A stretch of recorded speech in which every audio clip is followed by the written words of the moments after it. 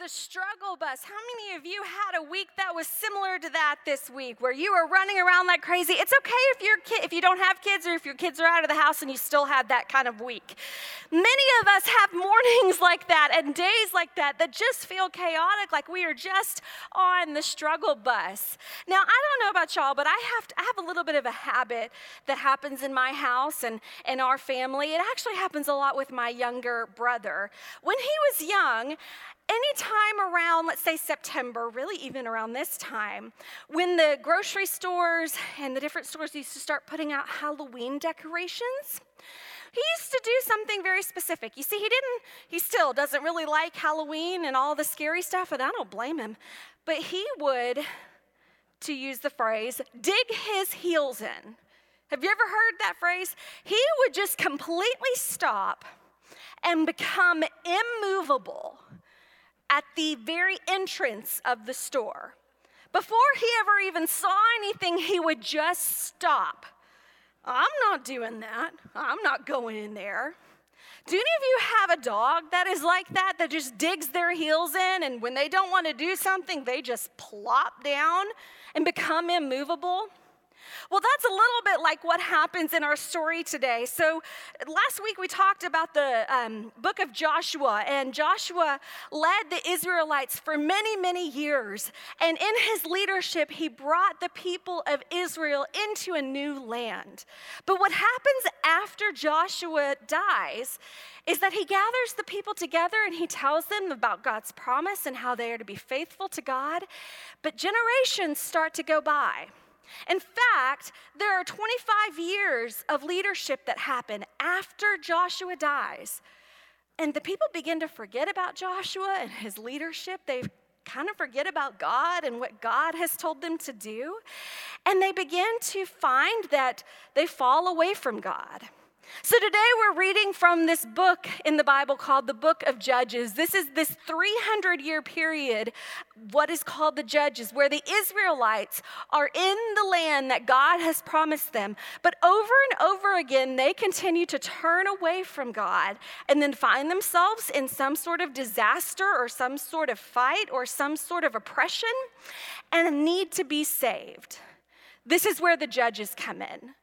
Every judge comes, God calls up a leader, and those judges come, and they come and save the Israelites. They go to army, they go to battle, and then there's peace in the land again, and the Israelites are free again until they forget again, and they turn away from God, and they're back on that struggle bus once again, in need of someone to help them, in need of a savior, in need of remembering God's rescue of them.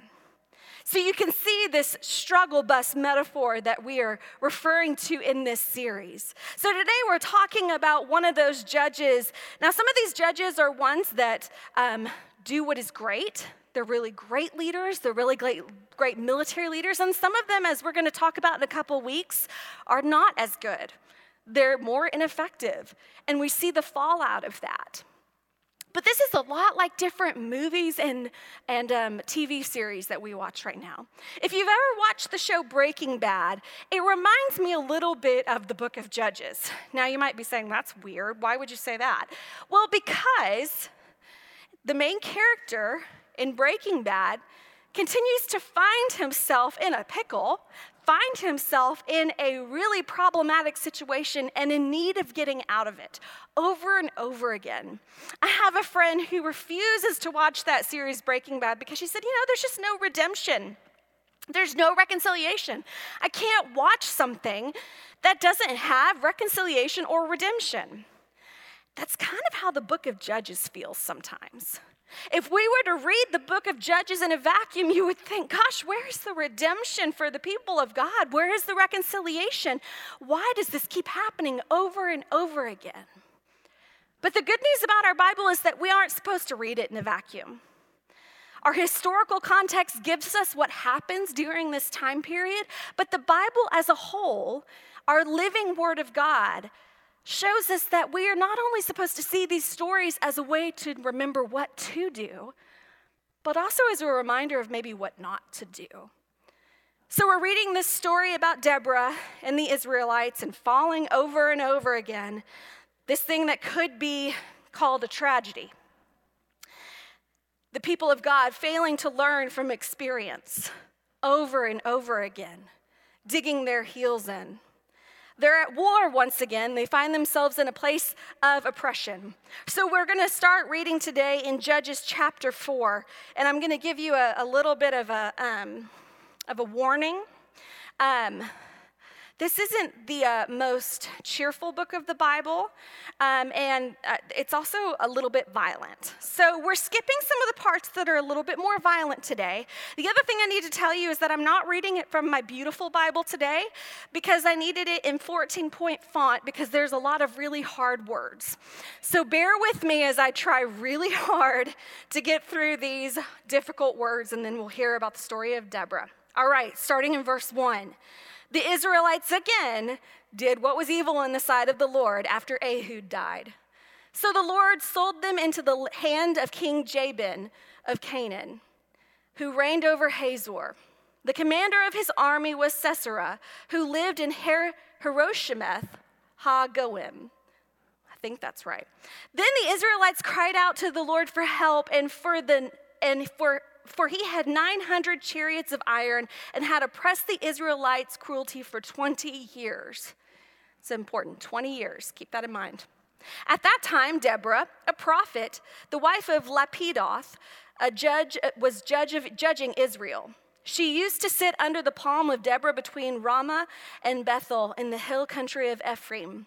And the Israelites came up to her for judgment. She sent and summoned Barak, son of Abinoam, from Kedesh of Naphtali, and said to him, "The Lord, the God of Israel, commands you, position yourself at Mount Tabor, taking 10,000 from the tribe of Naphtali and the tribe of Zebulun. I will draw out Sisera, the generals of Jabin's army, to meet you by the Wadi Kishon." That sounds good. "With his chariots and his troops, and I will give him into your hand." Barak said to her, "If you will go with me, I will go. But if you do not go with me, I will not go." And she said, "I will surely go with you. Nevertheless, the road on which you are going will not lead to your glory, for the Lord will sell Sisera into the hands of a woman." Then Deborah got up and went with Barak to Kedesh. Barak summoned Zebulun and Naphtali to Kedesh, and 10,000 warriors went up behind him, and Deborah went up with him. Okay, so let's stop right there and take a breath.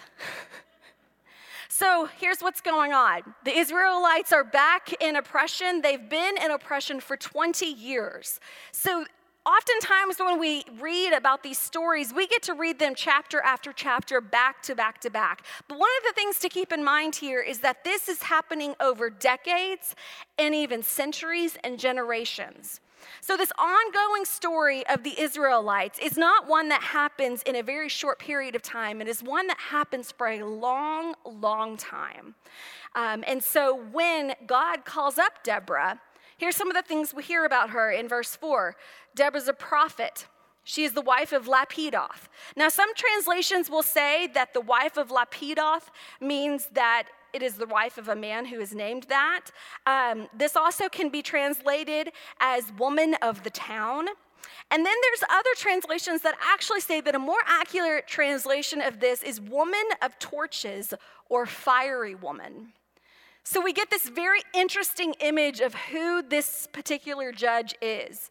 Deborah is the only female judge. She is also the only one that becomes a judge before she wins a battle, or at least a battle that we are told about.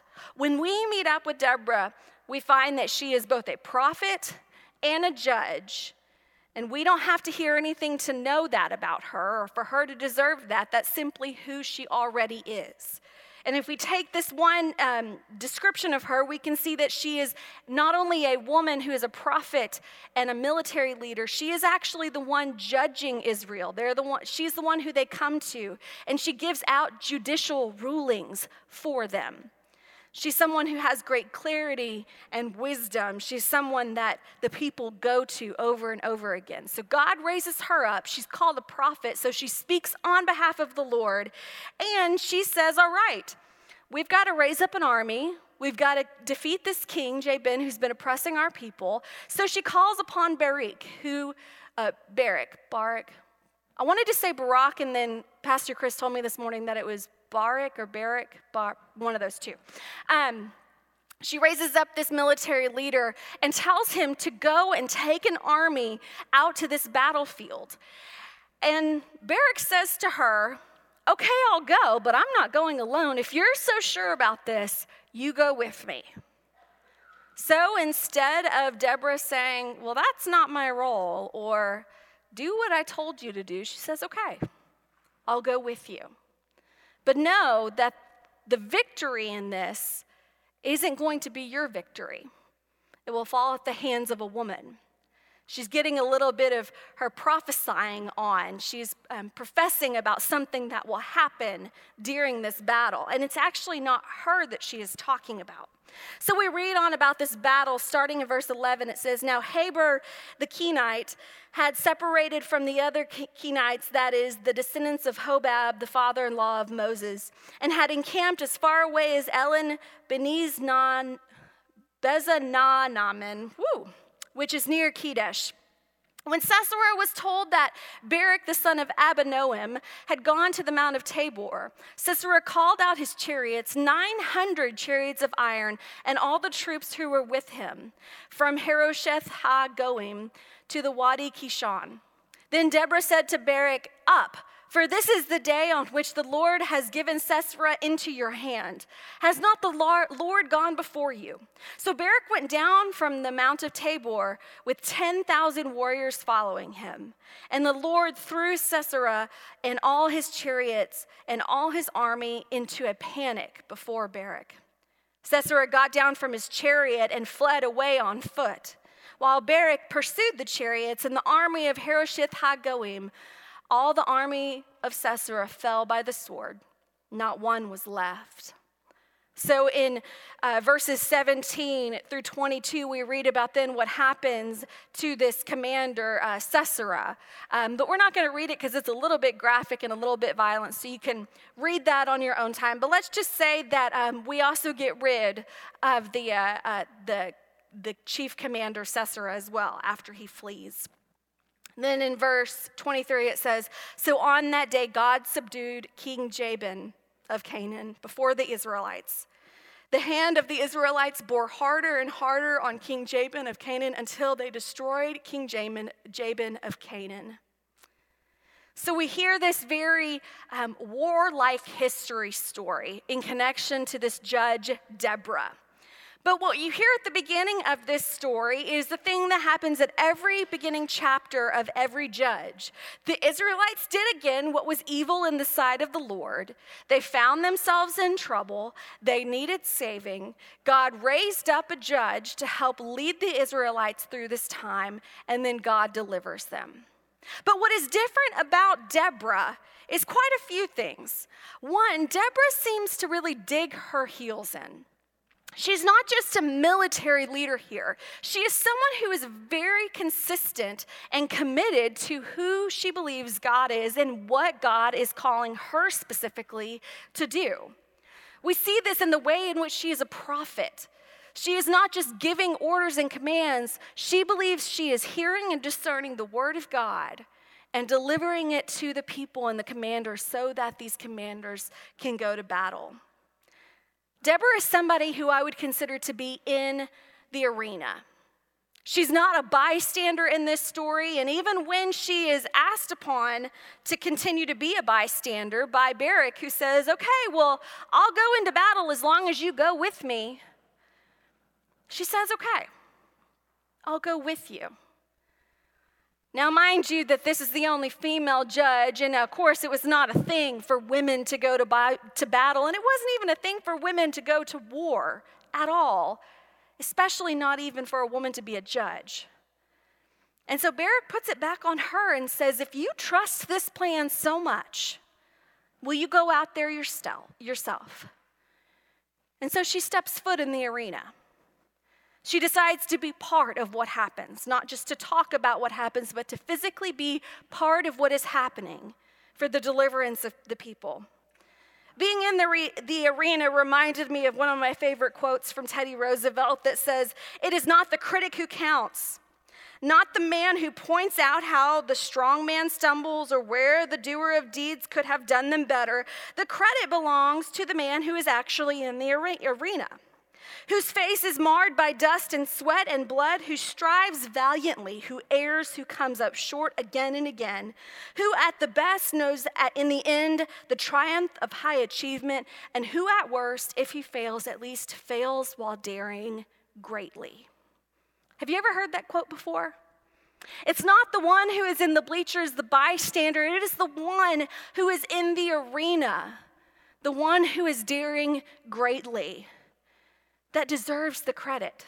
Because even if they fail, at least they're in the arena.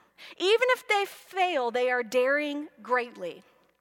This is the title of Brené Brown's book, Daring Greatly. And in it she says, "Vulnerability is not winning or losing, it's having the courage to show up and be seen when we have no control over the outcome.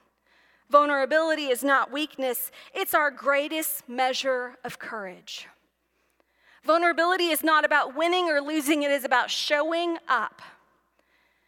Courage is not about showing weakness. Vulnerability is not about showing weakness, but instead it is our greatest measure of courage. To show up just as we are, to show up just who we are, no matter who that is. To show up. Now, oftentimes what I find is that we dig our heels in, just like the Israelites, when we don't know what the outcome of something is. When we don't know how things are going to go, when God sends us a message or when God calls us to do something, how often do we dig our heels in and stay in the bleachers because we don't know what the outcome might be? For Deborah, this is exactly what happened for her. She knew what God had called her to do. She knew what she was being told to do, but she didn't know the outcome. She was going to have to do what the Israelites were failing to do over and over again, and why they were continuing to be on a struggle bus. She was going to have to trust God. She was going to have to trust that even if she didn't know the outcome, it was better to be in the arena. It was better to be faithful and step a foot in than it was to simply stay on the sidelines and watch what happens. The struggle bus that the Israelites are on is this obstacle that we find over and over again. It's why these stories are such a tragedy, because what you want for these people is to do it differently. Isn't that the definition of insanity, is doing the same thing over and over again and expecting different results? This is what the Israelites continue to do, but Deborah shows them a different way. There's judges in this book, judges that we see that continue to give this same example as Deborah, and then there's some who fall short, who completely give over to their own humanity, who think it's all about their strength, and we're going to read about them as well. But God's people have always fared best when they put their faith in God, when they step into the arena and trust God, not so that they know all the answers or they know the results, but instead to know that God will be God and God will be faithful. So my question for you is simple today. This is a really complicated story, and these are really complicated books in the Bible, but if we were to boil it down to why does this matter to us beyond history and its importance in history, it shows us how we're supposed to step in, how we're supposed to get involved. So my question for you today is this: where is God calling you to step in? To step out in some way, to be in the arena in some way?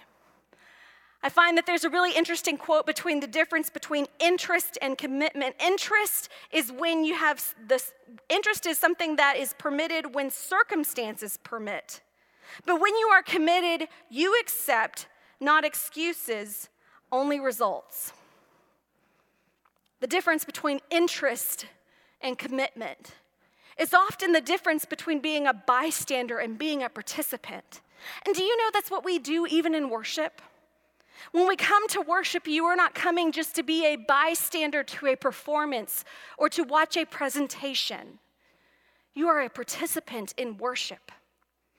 In the same way, this is not just a worship service. If you've heard me over the last several weeks, you might have heard that I refer to this worship service as our modern worship community. Because what we do for 1 hour of worship on Sunday mornings is just a fraction of a percentage of where God is calling us to be as a community. It happens outside of these doors. It happens outside of this hour. This hour is just the pep rally for what God is calling us to do. So think for a few minutes about where God is calling you to step in or step out. I know some of those places may be daunting or overwhelming, and I know for sure you're not going to know what results or the outcomes they might be. But what I know is that God calls us to be faithful. God calls us not to know the answers, but instead to be faithful. And what I know that you will find is a deeper trust in God in the midst of it. A deeper understanding of who God is and God's love for us. The God that builds communities like these so that when we come together like this, you know in the midst of the struggle bus, when you are in one of those moments of the struggle bus, you know the people that are sitting around you. You're not on the bus alone. So today, whether it's joining our greeting team or helping to figure out one of the book studies or one of the Bible studies that are right outside that you could sign up for today to dive deeper in your faith, whether it's teaching one of our Sunday school classes or being a part of a Sunday school class, whatever it looks like today, where is God calling you to step out? And as you step out, God calls you to a faithfulness that no one can fully comprehend except those who trust in God and who see over and over again that when we turn back to God, that's where we hear clarity, that's where we hear wisdom, that's where we see the story of Deborah, the fiery woman who said, yes, I'll go. Yes, I will go. You don't go alone. I'll go with you. Next week, we're going to continue this story of Deborah because it spans both chapter 4 and chapter 5 of the Judges. And I love chapter 5 because in it is a poetic moment. The same story, but in poetry instead of prose. And it's Deborah giving the statements of what happens in her own words. Today, as we continue worship and as we sing this next song, I want to invite you to just to continue to dive deep into where God is calling you to step out. And know that God steps with you, and know that this community of faith only gets closer together as we step towards one another and take a step towards God. Let's pray. God, we thank you for your faithfulness. We thank you that even when we turn away and even when we dig our heels in and want to know what's going to happen and want to know the results, we thank you that you continue to be faithful. Because it is in your faithfulness and in the stories of those in the Bible that have been faithful that we figure out how to be more faithful ourselves. So God, help us to step in. Help us to step up. When we hear you calling and saying, I will go, will you come with me? Help us to follow. God, today, be our vision. Give us a vision of what it looks like to step in. Give us a vision of what it looks like to be your people. Give us a vision as a community of faith of what is possible when we take that step to deepen our faith and our walk with you. It's in Christ's precious name that we pray. Amen.